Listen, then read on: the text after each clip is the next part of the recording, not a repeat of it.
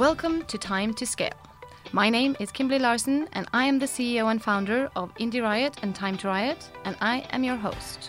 Time to Scale is an initiative from Danske Bank and Soplasteria Scale Up for this year's Oslo Innovation Week. In this next episode, we will meet the head of Soplasteria Scale Up. His talk will concern whether or not it is the large corporations or the startups that should prepare the most to partner up with the opposite part. With him is his guest and Chief Innovation Officer from Storebrand, Gustav Goretti. This talk by Tobias Studer Andersson was recorded during Oslo Innovation Week 2020. I'm Tobias, and as Kimberly said, I'm since 2 years ago heading the Scale Up initiative that we run in Soplasteria. Today, I'm going to talk about corporate readiness to actually work with startups, and a little bit later you're going to meet Gustav from Storebrand, who's going to share some really valuable experiences on how they work with startups and partnerships. Cool. Time to scale, we're talking about that.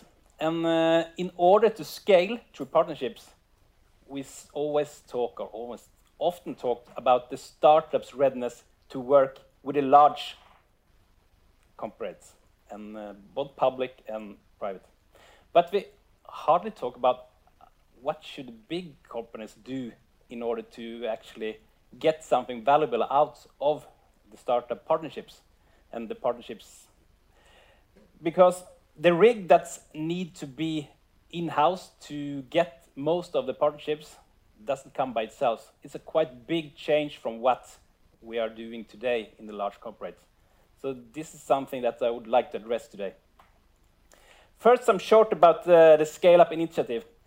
2 years ago, we launched Soplasteria Scale Up, a global initiative which has a role to be the bridge builder between the large corporates and the startups.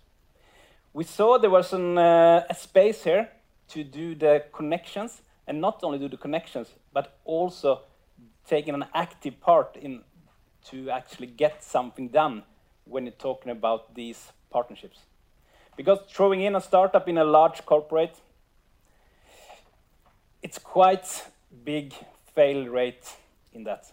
You need to kind of balance the power, you need to get two different worlds to talk to each other, and you also need two different worlds to collaborate in a constructive way. So what we are doing with Scale Up is not about investing, it's about what Kåre said, finding those good solutions that could add value to our clients. Because traditionally the consultancy business has been based on either you develop things by yourself or you buy stuff from the large global providers. But we see in the startup world, there are so many new innovative solutions that could add value to the large corporates. And that's what we want to do.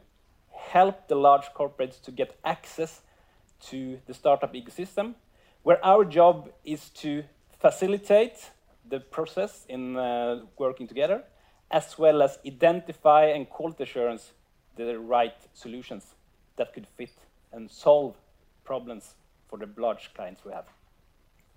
But in order to that, during these 2 years, one of the biggest learnings are that we see that the startups, some of them are quite ready and good to go, but there is a gap from the corporate side.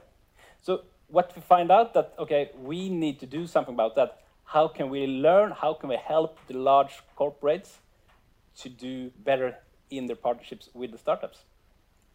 So what we did was to develop a kind of a framework called the Startup Readiness Assessment, which is based on these different categories you see here.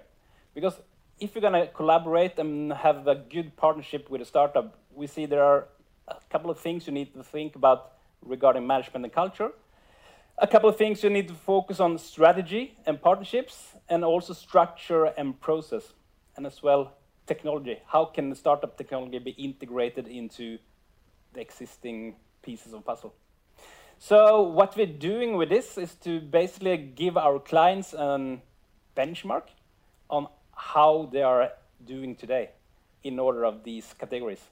And that's a quite good one to use as, okay, which areas should we provide or improve, or which areas are we doing already better? And doing this with our clients and our both public and private, we can help them to get ready to scale through partnerships. And what this startup readiness assessment comes out with is a kind of a graph or a spider web diagram where you can see based on different categories what is good, what has to be improved, and what could you work with. And this is used as a really good starting point when you are already want to go on and partner with startups, to work with startups and explore new possibilities. But it's also valuable for those corporates that's already doing this and see, okay, in which areas can we improve? So, yeah, this tool and framework has been of great value when we are doing the bridging between the startups and the large corporates. And I would like to introduce Gustav, who's going to talk us through a bit on how they work with partnerships, how they work close to the ecosystem to gain more innovation power and also being able to develop themselves. So thanks for me, and I hand over the stage to Gustav. Thank you, Tobias, for those kind words. It feels kind of chaotic sometimes, so it feels good to have an expert consultant saying that we are doing a great job. Thank you. So why do Storebrand work with startups, and in what way are we doing it, and what have we achieved so far? So the reason why we are doing it is that Norway is quite a small market, Sweden as well, by the way. I have to say that since I'm Swedish. So, and digital development is really expensive, so that's a quite bad equation. So you need startups to kind of explore the adjacent and transformational field, as Corey mentioned, to help us understand the customers and what we should focus on in the future. So we have worked with a couple of cases so far, 5, 6 digital partnerships. Some of them you can see on the screen. The case I would like to talk about is Dreams, that we started a partnership with 3 years ago. And they have a kind of a classic Clayton Christensen strategy. They start with the kind of simple, the most simple product in the market, in this case saving from a bank account, just to achieve a large customer base, and then develop new services to those customers to grow in the value chain. So what we did 1 year ago was to start a new service together with them, directed to this customer base. And that's a large problem in the Norwegian society and the Swedish as well, in a global problem actually, the consumer loan market. And that's especially a big problem for young people, paying an interest fee of around 20%. They do that while they are saving at the saving interest rate of 1 to 5%, so that's quite insane. So we would like to help those young people to get rid of that debt.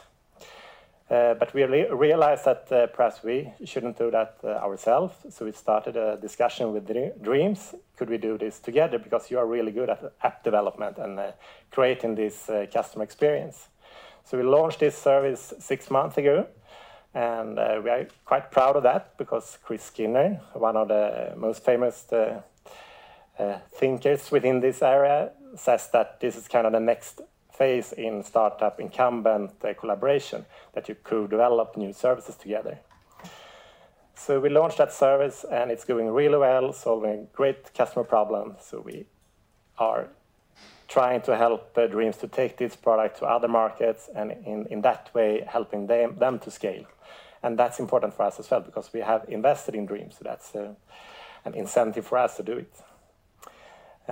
So that was why, how, and a case for us working with startups.